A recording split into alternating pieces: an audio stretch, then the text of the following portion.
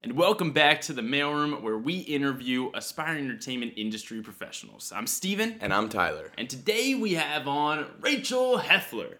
She is a comedy manager at Framework Entertainment. And she pretty much streamlined Hollywood. Yes, she did. She was 3 years at an agency, 3 years at a management company, and now she's a comedy manager at 27 years old. And she's managing, 16 multi-hyphenates, getting people gigs all over town. It's a cool world, this comedy world of Hollywood. I mean, she's worked with people like Pete Davidson, Bob Saget. Now we got to talk to her kind of about what she does for these up-and-coming comedians. Oh, yeah. It's cool. And, I mean, she was talking a lot about networking. The way I know Rachel is through one of my best friends, Jordan Heffler. Oh, let's give him a shout out. But anyway, back to Rachel. Back to Rachel. She came here to share her experience as a young manager in Hollywood. And the times are changing, and the grapes are going. Yeah, grapes are going because we're eating grapes on the podcast today. Little ASMR for you. What's that mean? ASMR is like when people get really close to the mic. People are really into that. You What's don't know it that? stand for? I don't know. I think it's like audio sensory. I don't know. All right. Well, here's some ASMR for you, and here's some Mailroom.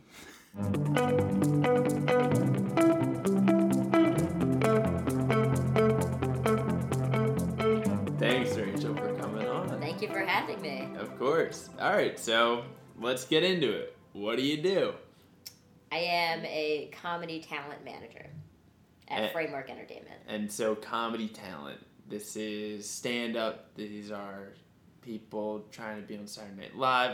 Who is it that you're representing? Exactly that. So it's pretty much everyone I find. I do it through going to live shows, a lot of finding people on TikTok and Instagram, and the digital space has become much bigger in the pandemic. But at the end of the day, all those people want to act, and a lot of them already do have credits. So it's really comedy talent across the board. A lot of them are multi-hyphenate, so a lot of them also write.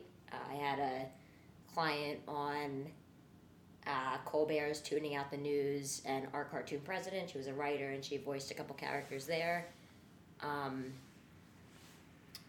Pretty much comedy actors. So exactly, the people you would see on SNL. I sign them in their early stages. I help get them, through the SNL process and the interview process and auditioning. And so are you on the phone with Lorne Michaels ever and being like, hey, Lorne, I got the perfect person for you? I'm on the phone with Lorne's people every day, yeah. Cool. Yeah. Every day? Yeah. Wow. The talent scouters and, the people who are really booking it these days. So the goal really, is the goal just to get somebody on Saturday Night Live? No, and something I tell my clients all the time is that 40 years ago, that was the biggest way to get into comedy. Now there are so many other ways. So I don't know if you guys know the Just for Laughs Festival. Mm-hmm. One of my clients was a New Face Characters last year, that Kate Owens.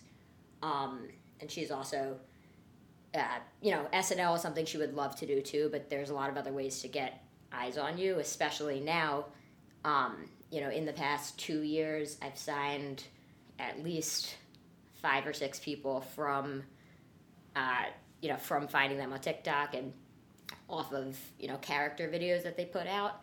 And a perfect example I'll give is a couple years ago I was working with Chloe Fineman, actually when she got SNL. That's cool. And she got on SNL's radar through Instagram. It was before TikTok. She was just putting out these funny videos, and that, and the whole Meg Stalter is a perfect example. She was up for SNL. It didn't end up being the right fit, but she put her content out online, got a lot of views, and then obviously got on Hacks, and it's just a different route. So yes and no. SNL is a big part of a lot of my clients audition. I wouldn't say for them to ever pass on SNL, right, but it's not the end all be all at all, and there's a lot of other ways to get there. Because it's changed, the industry. The industry's changed, the digital's opened up a lot of just, building fans from yourself putting content out, and not,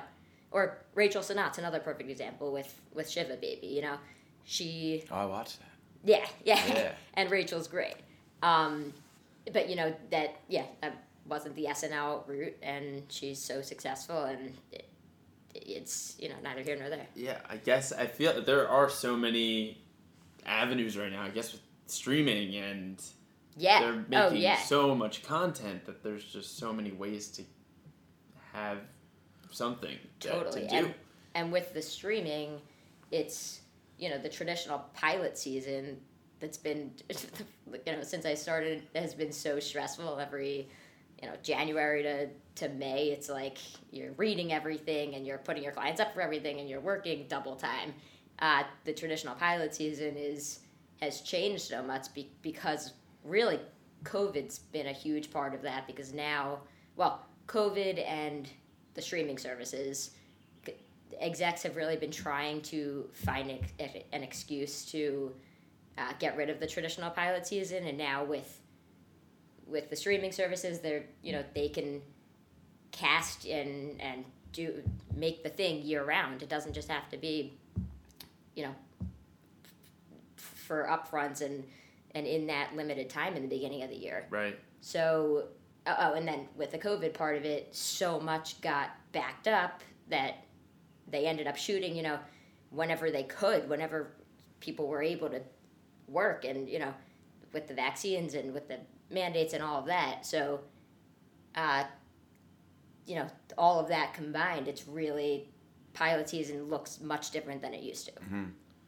I don't know, the first thing about talent scouting at all. But one thing I think that you said before that is really cool is that you go to live shows, and that's how you source a lot of your talent. So what is that process like? Are there a bunch of talent scouts there, and you kind of have to duke it out if you see somebody that you really like? How does that all work? Yeah, so the way that I sign is very early on. I want to try to get in there before it gets very competitive, and it gets very competitive quickly. I've seen it, in the past couple of years, people are signing earlier and earlier. A lot of it comes back to, with the digital part of it, there's just already a lot more eyes on these talent, so it becomes more competitive in the rep space too. I am not really going to the Comedy Store or the Improv or the Laugh Factory. I've been to those places obviously, but that's not where I go to scout. That's where the big comics are. I'm going to underground and backyard comedy shows. I was on Friday night. I took my parents to a show in a back alley, and there's a girl there who I thought was incredible, and I this week I'm gonna reach out to her, but that's really where I'm finding the really talented, likely not, it's a mix, but a lot of them are unrepped. And one thing is, I started in New York. I was in New York for 3 years at an agency, and then I moved out here, and that's the biggest thing that I miss is the New York comedy scene, because it's very, there's just a lot, I don't want to say a lot more talented people or anything like that, because there's it's really great here in LA too, but there's something really special about the New York comedy scene, of just voices that you haven't seen before. And in LA, like I said, when you're going to the Comedy Store or the Improv, it's a lot of it's the big names, the people who make it big and then they move out here. So that's I try to replicate the New York scene by going to the smaller places out here. And how are you finding these smaller places? Because I don't even know the first place to look. I'll take you. No. Let's go. I would love to go. Let's go to the alley. So before pandemic, I guess during pandemic, we were going to Jam in the Van. Have you heard? Yeah. Yes. Yeah. So that's where I discovered comedy in LA. Cool.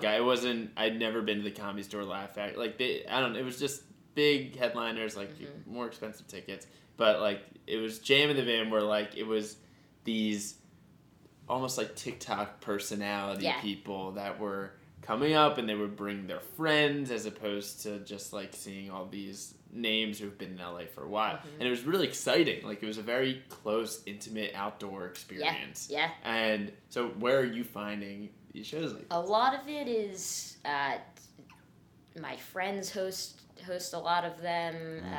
A couple good ones are Faded Comedies every Friday on Melrose. Aggressively Alive is the last Wednesday of every month. Both of those are hosted by friends of mine, but it's kind of just word of mouth. There's not like a website that gives you. I have like a website that has all the open mics every week, and that's helpful if I have clients in town from New York and they're looking to get on open mics. I'll send them the list and they'll be able to go on those. But it's pretty much just kind of word of mouth with the smaller places. So are there any people in comedy, let's say like actors, that didn't get their start in improv? How are you finding those people? Yeah, definitely. And you're talking about more like on-screen comedy talent. Yeah. Some of those people, I look to sign people sometimes who are, a really small role in like a cool show that I'm watching. Oh, that's interesting. Like, what's an example of that? Like, the show Dave? Mm-hmm. The girl who plays Lil Dicky's girlfriend in season 1? Yeah. Allie, she is so funny, and she's an example of someone who I, figured was definitely wrecked. She's a series regular in a huge, the FX for Hulu show. I looked her up, and she didn't have a manager. She only had an agent. So it didn't end up, she wasn't at the time looking for a manager. I don't think she still has a manager. But loving her, seeing, how, I guess, quote unquote, not wrapped up she was, I, jumped on that. But usually it'll be smaller people in shows. I'm trying to think of an example now. Or in a movie, the kid, of course I'm blanking on his name, the kid in Jojo Rabbit, the little chubby friend. The one with the glasses. Yeah. The one in the new Home Alone movie. Yeah. He was amazing. And, the second I got out of that movie, I looked him up. He didn't have a manager.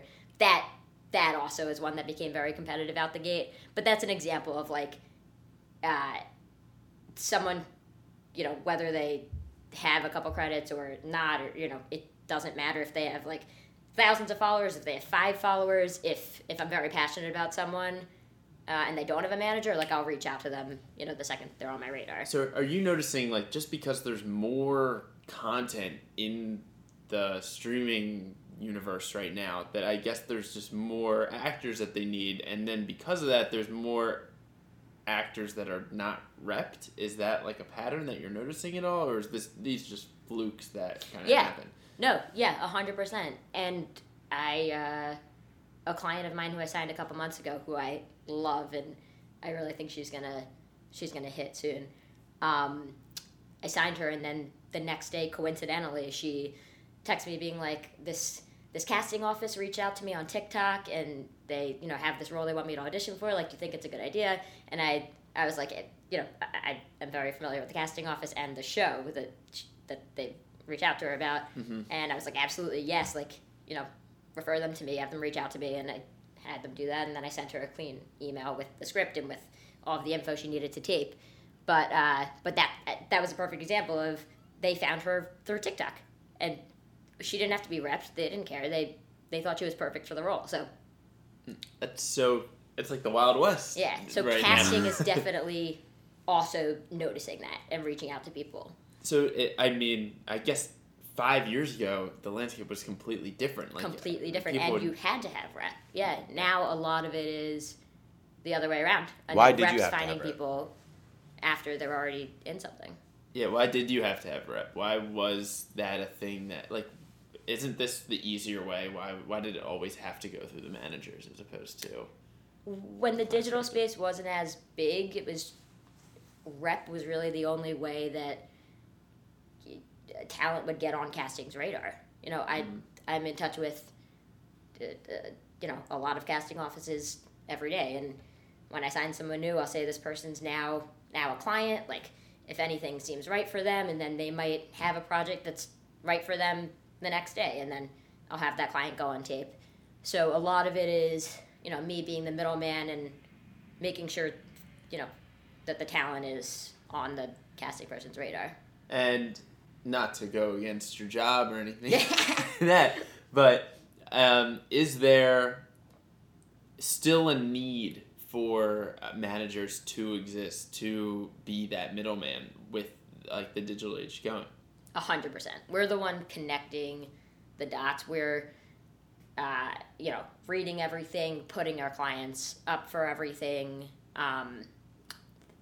In my opinion, managers and agents both very much are helping get the opportunities in front of the clients. It's not non-existent without rep at all, and we're seeing that more and more, but it's definitely, talent has way more volume when they have a good rep.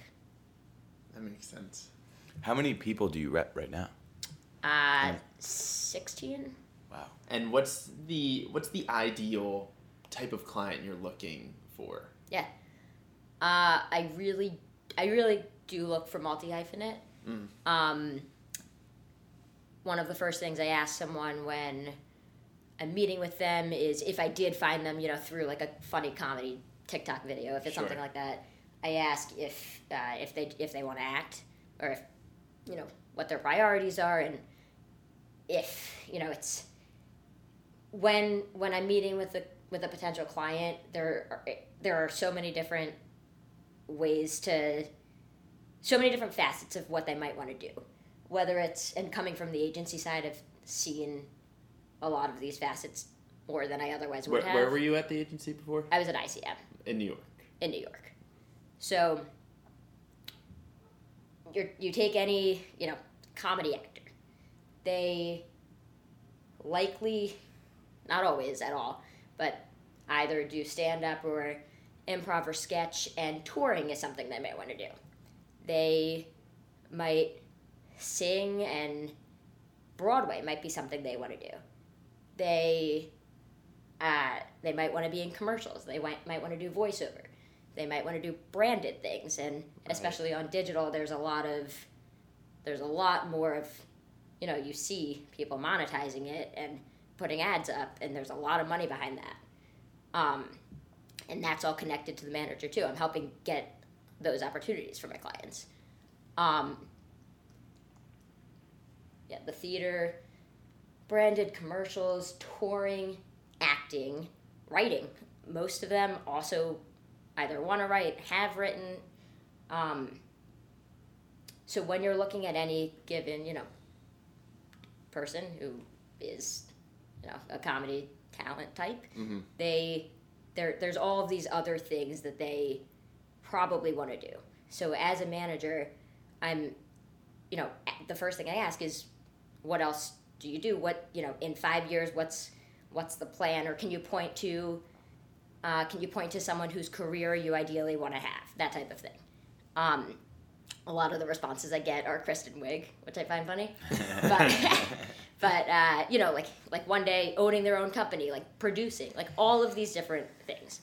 So I help put them in front of the people who can make all of those different things happen. I have really good relationships with like animation casting directors, people who, voice Disney movies, things like that.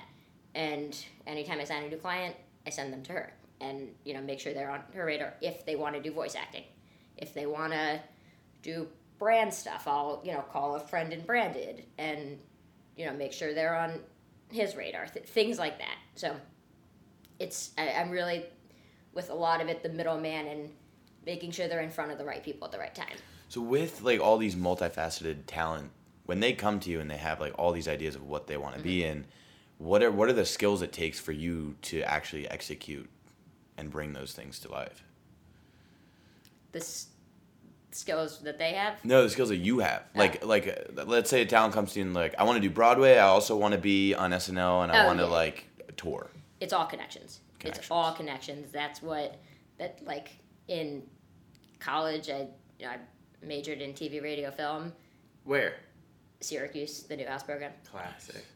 And one of my professors, senior year, it was almost like at the time, I almost looked at it like a joke. We had no homework. Our homework was maybe once a week. We had to type up like 3 sentences about like an industry professional. And his whole thing was, it's an industry about who you know. Meet as many people as you can, be in as many places as you can. And that was the best advice I've ever gotten. He also was really the only person who ever said, pick up the phone, be bold, reach out to people. And that's what ended up landing me my first job at ICM in New York. So. What's the story there? Yeah, what's that story? The agent that I worked with out of school, her name's Ayala Cohen. She's the head of comedy in New York at ICM. And I always kind of knew I wanted to work in comedy in some way, and I was thinking maybe working with talents looks fun. I don't really know. And so the head of comedy, is that comedy booking? Is it... Head of comedy talent. Okay. So some of her clients, that's what I was working with Chloe Feynman. Some of her clients are Pete Davidson, Cecily Strong, a couple SNL writers. Ayala was the comedy, was the talent booker at SNL for 20 years before she moved over to ICM. Wow. So she, both in the guests and both in finding the talent. So there was one time she said something like, getting Kate McKinnon on SNL was the last thing that I did before I left. And I was like, that is so cool. But I looked at, in college, I was always on IMDb, and I was looking at, who represents the talent that I like. And I kept seeing Ayala's name. So my last semester in college, I think it was like February, I just shot her an email, and I basically said, she had Nikki Glazer at the time, and Nikki Glazer's Comedy Central show Not Safe premiered the night before. So it was like everything was kind of perfect timing that it made sense to reach out to her. So the basis of why I was reaching out to her was congratulating her on Nikki's show. And you knew her at this point, or was it a cold email? It was a cold email. Oh, no. my. I was like, there's no chance in hell she responds, but what do I have to lose, right? So I said something like, I'm a senior at Syracuse. I keep coming across your name in the trades and on IMDb. And I watched the premiere of Not Safe last night, and, Nikki's great. And I basically, I just can't wait to see what else you do and what else your clients do. And I think I said, SNL is one of my favorite shows, and Transparent, because she has Amy Landecker, and Portlandia. I said those are 3 of my favorite shows, because she also was a talent consultant on Portlandia before. So I obviously did a little research on her, but I sent that email off. Was sure she wasn't going to respond. It was a Friday morning. Within 2 minutes, I got an email back from her saying, this is the nicest email ever. If you're ever in New York, let me know. I'd love to have you come in and meet with me. So I took the next week off, because it was second semester senior year. The only thing that I cared about and that my professors cared about was getting our jobs, right? And I think I said to Ayala, I'm actually going to be in town next week. Just for her. Yeah. I said, It turns out. It was February, so I don't know what. I think I said, for spring break, or I made whatever it was. I was I'm actually going to be in town all next week. Right. Let me know if, there's a good time for me to come in and meet. And I was going to obviously make myself available whenever worked for her. Mm-hmm. It would have been my dream to work for her. I went to New York for the week. I stayed with a friend, just slept on my friend's couch. And I went in and met with Ayala, and we super hit it off. She ended up sending my resume to HR. I get a call from HR the next week being you were highly recommended by Ayala, would love to meet with you. It was basically Ayala hired me. Ayala basically told HR to hire me. So that's if there's any takeaway from me doing this podcast, it's absolutely reach out to anyone. Do not be afraid to reach out. And you're probably, for every response you get, you're going to get 10, people ignoring you. Mm-hmm. And that, do not let that discourage you, because especially like there, and I saw this when I was working for Ayala, and then when I moved to LA and I was working at a management company for a couple of years, the talent, the talent that they rep, I've been working with Pete Davidson for 5+ years. He gets fan mail every day, wedding invitations every day. The people behind the scenes don't at all. They don't get any of that. If you reach out to, if you want to work for a producer, whatever you want to do, reach out to the person doing what you want to do, send them a note like that. If you can, not ask them for anything and say, I'm just saying this from experience because of how well it worked for me, but if you can just say basically like, I'm a fan of your work, like excited to keep watching it, I think that's almost more impressive to them. So that's, I know that I got lucky, of course, but if I didn't do that, none of this would have happened. So that's what I would say to anyone wanting to break in. That's amazing. I can chime in there, and just like from now managing an inbox at an agency, I think before I kind of think like, oh, if I send an email, somebody just get lost in the but that's not really how it works. Like as at an agency or a management company or a production company, you read every single email that lands on your desk. So at the end of the day, if you're sending an email that deserves the read, I think someone will read it. And if it's exactly what you just said, if it's worth the read, someone will read it. Mm-hmm. There are dicks out there who just delete emails based on subject line, but like that's not most people. And back to Ayala, I think I made the subject line something like, not safe with Nikki Glazer. So of course she's going to open it. It's about her client. Right. It wasn't like, hi from... It would have been fine if it was like, hi, Rachel Heffler from Syracuse. If the Nikki thing wasn't in the picture, I probably would have made the subject something like that. But I guess if you could be smart about what you make the subject and make sure they open it, and then it's a well-written email, like, boom, that's, very likely that it'll work out in your favor. So you got hired at ICM. What was your first role at ICM? So I was an assistant to another comedy agent there, and then about 6 months in, that comedy agent left for a different company. And at the time when I was starting, I definitely was not qualified enough to work for Ayala. So if the other comedy agent didn't have his desk opening up, then I probably would have been like in like a floater or in the mailroom, something like that. So another comedy, at the time this comedy agent left, another comedy agent also had their desk open up? Is that what you're saying? No. So I didn't work for Ayala off the gate. I worked for a colleague of hers who left the company.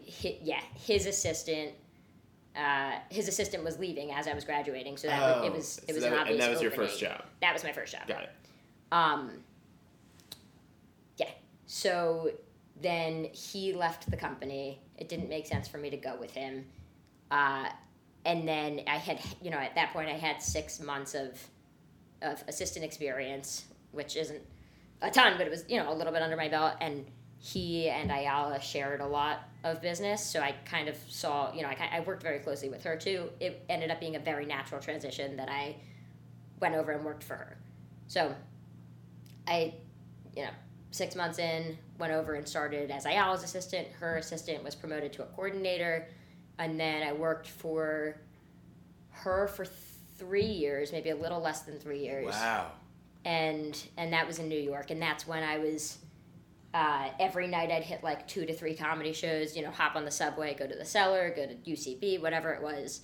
And at the time, obviously, they weren't my clients. I was going to support Ayala's clients. I was going to just scout shows, going to JFL showcases, and reporting back to ICM, like the people I found who I thought were talented. But I obviously couldn't do anything about it. Mm-hmm. But it was really, really good experience for me. And I remember, like, at the time I saw Rachel Sanat and Rami Youssef, 2 separate stories, both at underground comedy shows. Wow. One was like a NYU showcase, I think, or that's cool. just a random show. And I said to ICM, both separately, like a year apart probably, about Rami and about Rachel because they both had zero representation at the time. And this was before Rami's show and before JFL and all of that. And ICM kind of said, thumbs up, great, keep tracking them. Nothing for me to do. And I then obviously saw both of them have their own success. And that happened with a couple other people. Jarrell Jerome I saw really early on and really, wish I could have signed him before he had any representation, before Moonlight. And I kind of was thinking, I really wish I could do something about it. I really wish I could work with these people from the ground up.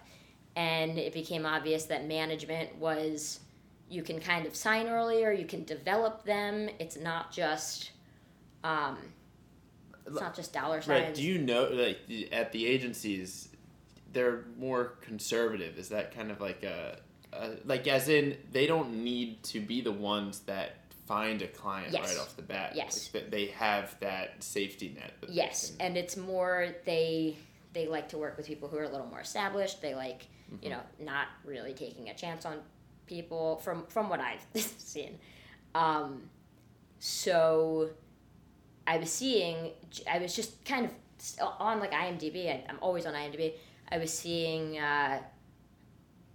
managers kind of working with, I guess, like lower level people, more developmental people who I also loved. And it, over time, over like a year, I kind of was realizing I want to be a manager. I want to be a comedy talent manager. So I took a trip out to LA when I was still working for Ayala. At that point, I'd been working with her, long enough that it was no surprise that if I was leaving, it's not like I was, doing anything leaving her in the dust nefarious or whatever. right. Yeah. And she and I sat down and kind of talked about like who makes sense for me to meet with on the management side in LA. So I met with a couple managers that she worked very closely with, so there was a little bit of familiarity with me. But I definitely wanted to put it out there, or else they would, first of all, they wouldn't even really think twice about me, but second of all, they would just like assume I'd be, climbing the ranks at ICM. Mm-hmm. So met with a couple comedy managers in LA and ended up getting a job at Brillstein off of one of those meetings. And so I have a question just about working at ICM. Do you feel like you stayed longer than you needed to, or was it a perfect amount of time, those 3 years? No, I think it was a perfect amount of time. I really was still learning something new every day. And I loved the people I was working with, and I got to see so many shows. I think that there's really this like misconception of people just wanting to, be promoted so soon and, thinking that they like put in the groundwork, and it's like, just put your head down and do the work and you will learn and you'll absorb. Like, I was on all of the calls, and I wasn't doing stuff with my clients, but I was hearing the way that someone like Ayala or someone like my boss at Brillstein, his name's Tim, how they were, doing the negotiations and just the day-to-day management of really the highest level comedy talent out there. So, no, I definitely don't think I stayed at either company too long, and I really learned what I needed to in order to now I'm at this company Framework, and I'm a comedy manager, and I'm really able to apply what I've learned over the past 5-6 years. And I don't know if we said this before, but when I first asked you to come on the podcast about a month and a half ago, maybe 2 months ago, you were fully at Brillstein. You're still an assistant, and right. So and now you're fully a manager. So I then I moved out to LA for this position at Brillstein, and I was the assistant to one of the heads of comedy there, working with very similar talent. A lot of SNL type people. People with Netflix specials and all of that, definitely recognizable names. And I was there for exactly 3 years. So I did exactly 3 years at ICM and then 3 at Brillstein. And how old does that make you now? 27. So young. I was lucky to start right out of college. That's a... Yeah. That's cool. So, working with the Seth Meyers and the Pete Davidsons and Bob Saget's and doing all of their day-to-day stuff for years, I'm reiterating what I just said, but now I'm able to apply it to my people. I know the people, I know the key players, in comedy, and I'm able to do it, but on the level of really from the ground up and really with people I believe in so much and want to get, to the established levels. And were there management opportunities in New York? So I originally was looking in New York. I was trying to stay in New York. It's a lot.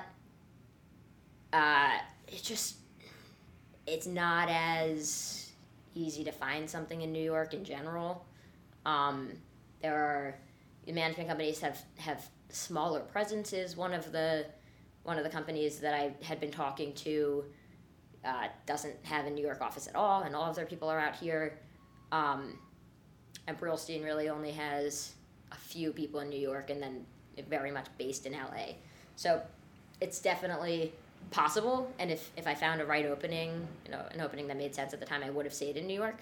But I wouldn't change a single thing. I'm very happy that I had a couple years of the New York experience, and now I'm obviously still young and in a position where I have so much more to so many more people to meet and things to learn still.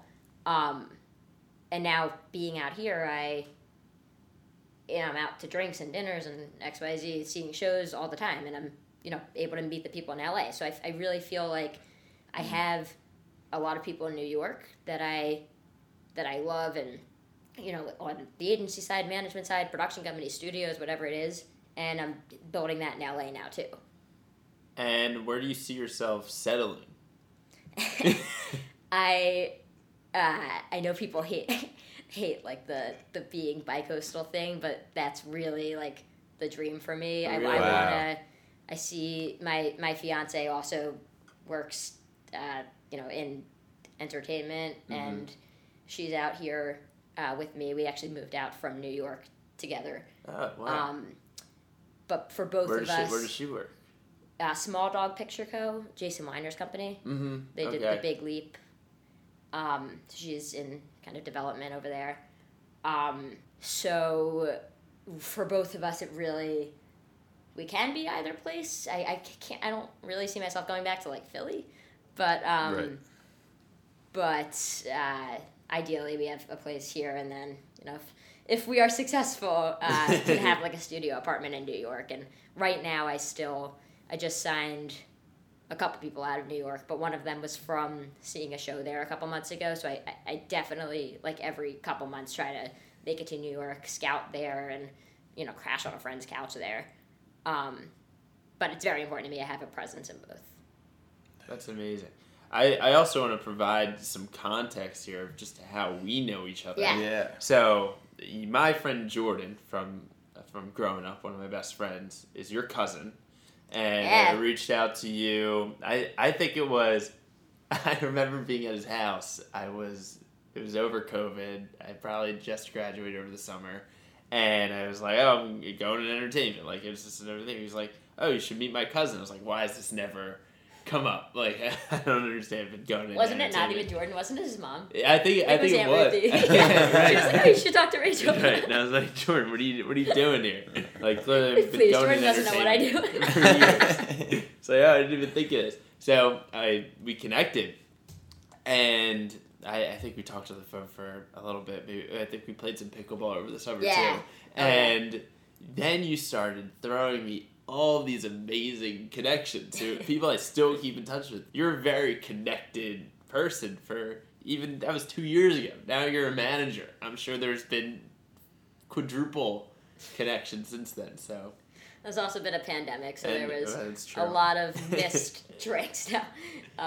But with Zoom has been huge just for like coffee meetings and Zoom drinks. And so how did that come into play when the pandemic hit? And I'm assuming you were probably like on a roll, full force, a lot of momentum, working at Brillstein. What happened like with the whole comedy world when the pandemic hit, and how did you kind of handle that? Yeah, off the bat, like a lot of the people I worked with at Brillstein were stand-ups, and they got hit really hard. I mean, all of the tours were. I did not envy the people working in comedy touring because on the just the people who actually had like tours lined up, they were all hit and multiple times fully rescheduled for 2021 and then pushed to later in 2021, and that is so brutal. The people working in touring, it's they line them up like a year in advance. So that it took a really hard hit. But then on the just more of like doing local stand-up sets, obviously also got hit. They a lot of them went to Zoom, so there started being a lot of like Zoom stand-up shows, and they were very hit or miss. I attended a few. I started realizing it wasn't the best way for me to find new talent, but I would watch if a client of mine was performing or if a client of mine was hosting or something like that. But they made it work, and then when things started lightening up a little bit, and things were changing a little bit, outdoor comedy shows came back, and I went to some like park shows where it would be 15 people, or sometimes a lot of times less, on bleachers, at Poinsettia Park, and there'd be someone doing stand-up there. But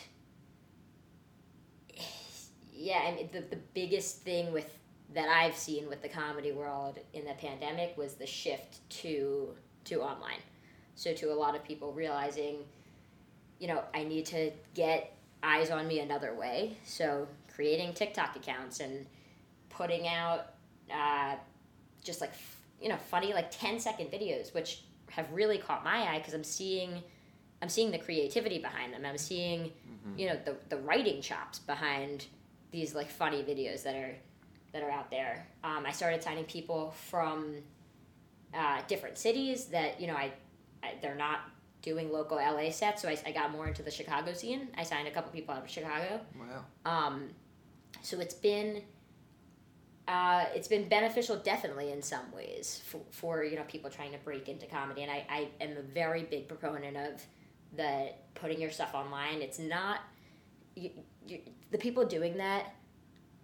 Some of them, the ones who I'm referring to, they're not like TikTok personalities. They're comedians who have just found another outlet, and they're just creating an online portfolio basically, as opposed to just like being just like a funny person online. I don't look at it that way at all, and I know because of how competitive it is with a lot of the people that I am eyeing, I know how that it's the same way with a lot of other agencies and management companies are looking online.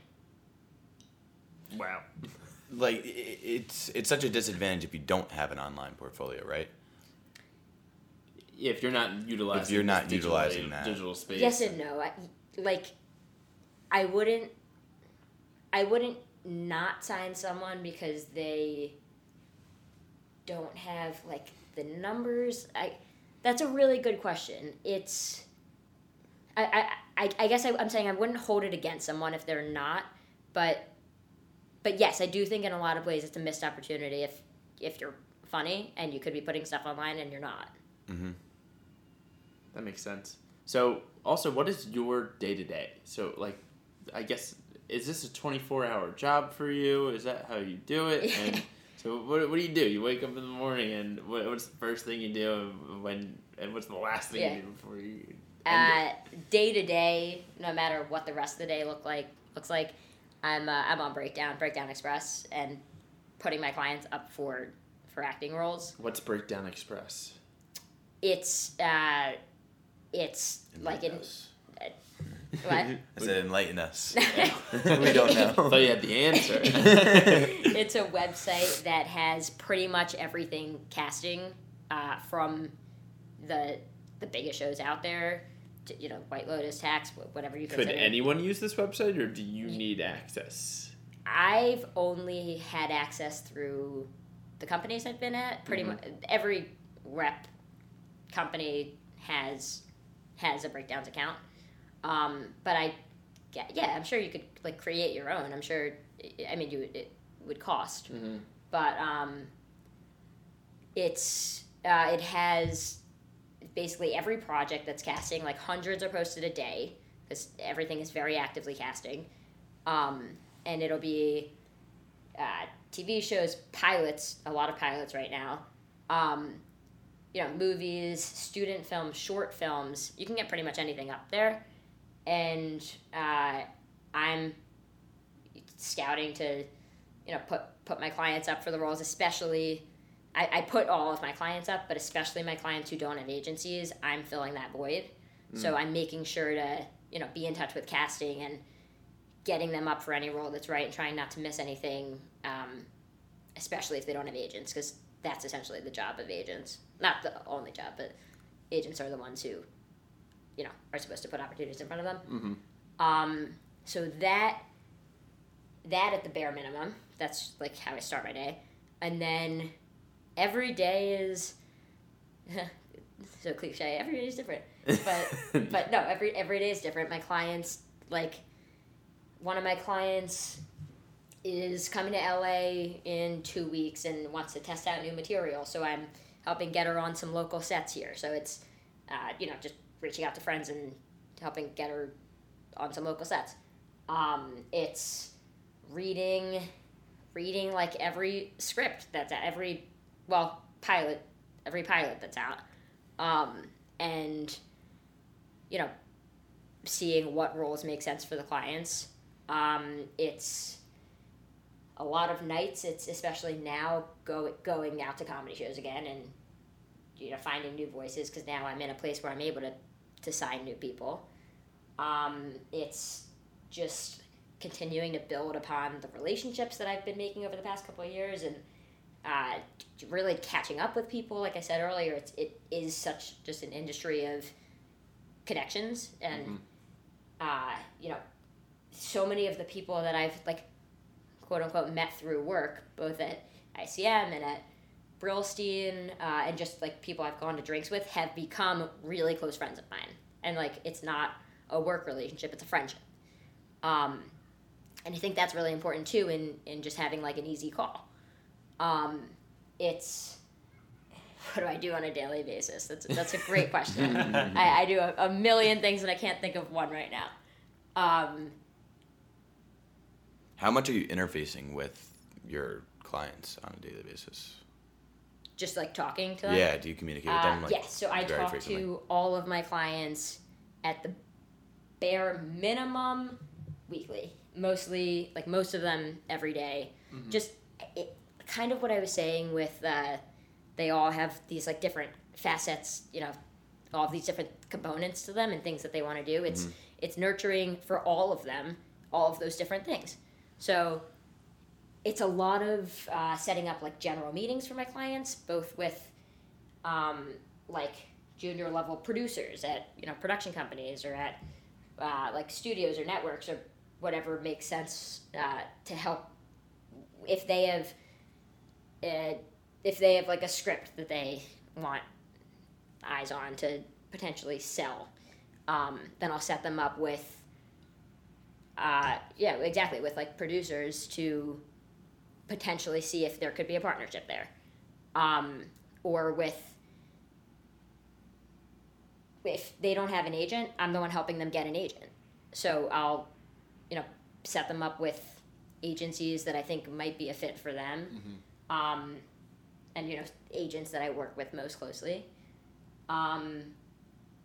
Right now, because I'm very new to the new company, a colleague of mine came over to Framework Entertainment together as comedy managers.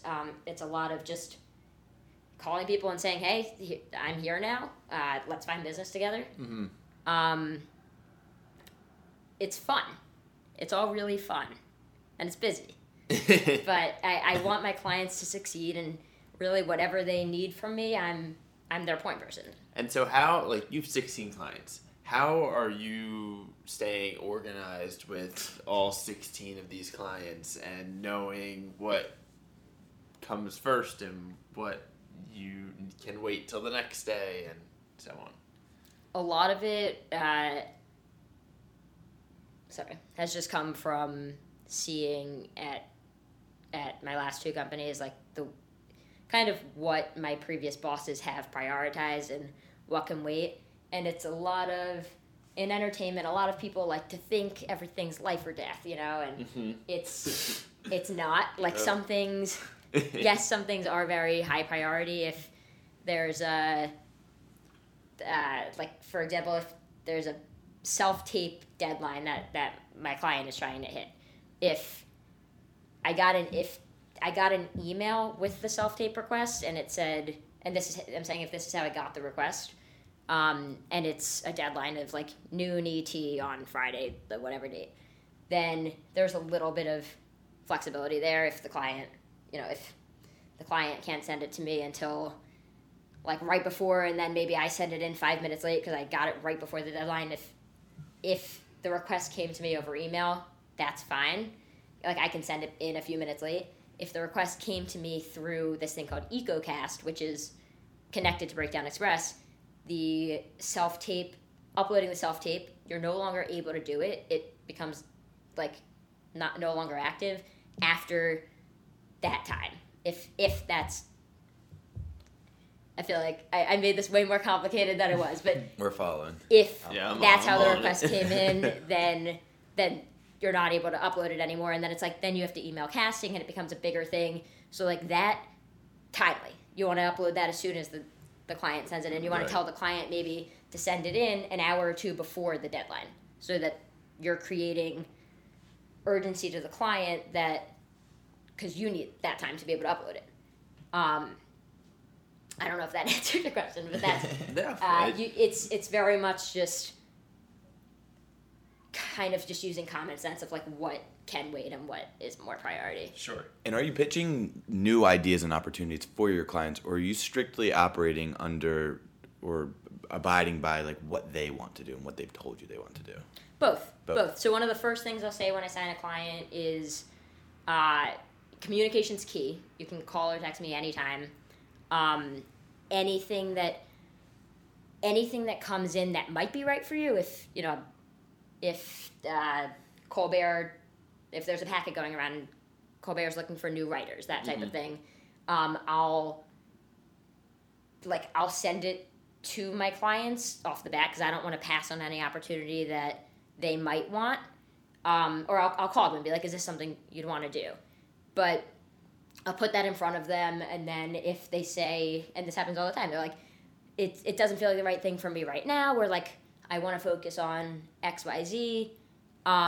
Usually when I'm first starting to work with someone, because down the line I just have more of a sense of what they'll say yes or no to. But I always tell them, like, I'll never pressure you to if a role doesn't resonate with you, done deal. Like, you're not taping for that role. I'll never. There's if like they're on the fence about it and they're like, the role, I'm not sure about it. Like, what do you think? If it's for casting directors who are like, who I want the client to be on their radar, and it's like, Jeff Greenberg, who cast Modern Family, like, he's the one casting, or anyone who, big casting directors, then I'd say, you know what, put it on tape. I want you to be on their radar, even if this isn't the project. We want them to be a fan of yours, and you never know, what else could come of that. And it also, kind of by the same token, is if there's like a one-line role, and I send it to a client, and I'm like, yes, this is a co-star role. It's a really small role, but I've had clients book co-star roles that the casting offices loves them so much that they turn it into a bigger role. So everything is always a conversation.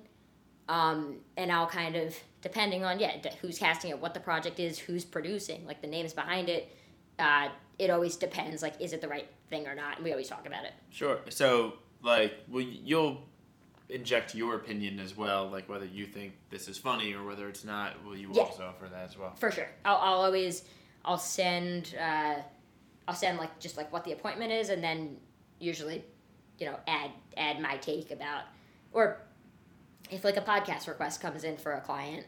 I want to hear this one. No, I'll say, if I think it's the right move for them, or if it's like, nah, this isn't something you have to do, but it could be fun, like totally your call.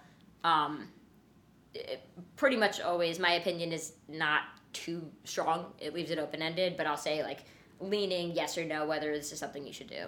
So this all sounds like really fun, and like you're like you're directing all these artists per se to like do a bunch of cool projects that they want to do. But looking at it from more of like a business perspective, are there some opportunities that you're pitching strictly because that one of your clients hasn't had a job in a while and they need to make money? How much of like does money play a factor in this stuff? Yeah, that's a really good question. I'll start by saying a client of mine who has a few credits, not that established yet, had a request come in the other day for a short film, and she'd be playing the lead in the short film. The short film, it was the first project that the writer-director was doing, so that's always a little bit of not skepticism, but just like there wasn't really a name behind it, and that's important. It's important who else is involved in the project and what their credibility is. So I, without thinking like she's definitely gonna do this or she's definitely not gonna do this, I asked them to send the script over. I read it, I sent it to the client, and we both read it. It was not that well written, I'll say, and she could have done it for the small rate that was offered to her, but it was not the best career move for her. So you really are putting career first. Absolutely. Oh yeah, that's awesome. That's awesome. Yeah, absolutely. That's great. That's really cool. I want to talk about like one of my biggest takeaways, I think, just from talking right here, is how you mentioned like the comedy world, and like I guess like there's a lot of people that interact. Like, that people stay within this world, I guess. And I feel like maybe is that, you think, how you got so far in so little time, just from being conscious that this world exists and that the people that you're talking to in entertainment are also in this comedy world? Because I feel like when you just generalize film and TV and entertainment, you come out to LA, I feel like just as an aspiring entertainment industry person, you can get somewhat distracted by the people that you're talking to. Like, oh, this guy's a big agent, but maybe he's not in the path I want to go. Or this person's a huge producer, but they do documentaries. So, do you think that's a way that kind of kept you on track by being conscious? Yeah. And when I was just starting at ICM, I was kind of seeing people, going out and getting drinks with either coworkers or with just other people in their similar field who were also in New York, and it automatically just became the culture. And that I found to be so important. It's the people who we all started as assistants together, and now they're executives, and they're agents, or junior agents or coordinators or whatever it is. Those relationships are so important at the smallest level, and I always answer if anyone reaches out on LinkedIn or whatever. I'll take a call with anybody. Oh, I preface that with I'm talking about aspiring industry professionals, not talent. Not like I get like thousands of talent wanting me to read their script and unsolicited. All these people listen to this podcast. Right. Like, oh, please. No, we'll but post your like, email on the but you know what I mean. aspiring industry people who want to be on like the business side, whether it's in rep or in development or whatever, and if they don't know what they want to do, I always talk to those people, and I want to help them. And it's, I'm sure this is a very commonly said thing. I forget, I heard it years ago, but like, the person getting coffee for, the person you're getting coffee for could be getting coffee for you tomorrow. Age does not matter at all. Someone who, is 10 years younger than me obviously will become like a colleague of mine or someone that I'm going to need to lean on for whatever. So I barely focus on like the higher up, like more established people on the business side. I so much more would rather have the connections with the people growing up with me, because they're within the next couple of years, they're going to be the ones running the show. Right. And they'll, introduce me to someone bigger at their company if needed, whatever. But the people growing up with me, it also is kind of what I said before, if they've become really good friends, and like we're all doing the same thing, we're all, in the same world, and that's definitely something to focus on. It's just meeting the other people, your age, a little older, a little younger, doing the same thing, and down the line you'll be helping each other. It's cool that you buy into the lateral networking element of this as well, because you did have success kind of jumping the ladder a bit with that agent at ICM. I'm blanking on her name. Yeah. You were able to get that job by, connecting with her. So it's possible, but you're saying it's a lot easier to be, networking with people that you're coming up with. Yeah. And you don't be afraid to reach out to someone higher up, but I wouldn't, I guess I wouldn't prioritize those over the people younger. Like, do both. Mm-hmm. Reach out to anyone you admire, anyone you want to be working with. Right. Wow. That's cool. I'm leaving with some stuff today. I have no idea what time it is or how long we've been here. Oh, we've been here for just an hour. A little over an hour. It's kind of perfect timing. I think we should end it. Yeah, it's a good note to end on. All right. Well, thank you, Rachel, for coming. Really appreciate it. Thank you so much for having me. Nice to hear from you. Great. You did well on your first podcast. Yeah, it really did. And I guess the last question too, like, do you feel like you made it being a comedy manager now? Like, is this kind of the end all be all and just grow from here? If I saw my life now, 7 years ago when I was trying to figure out what all this was, I would be over the moon. Yes, this is exactly what I want to be doing. That's what we love. We'll end on that. All right. Well, thank you, Rachel. Thank you, my brother Ross, for producing. And we're the Mailroom, where we interview aspiring entertainment industry professionals. And we'll see you next time.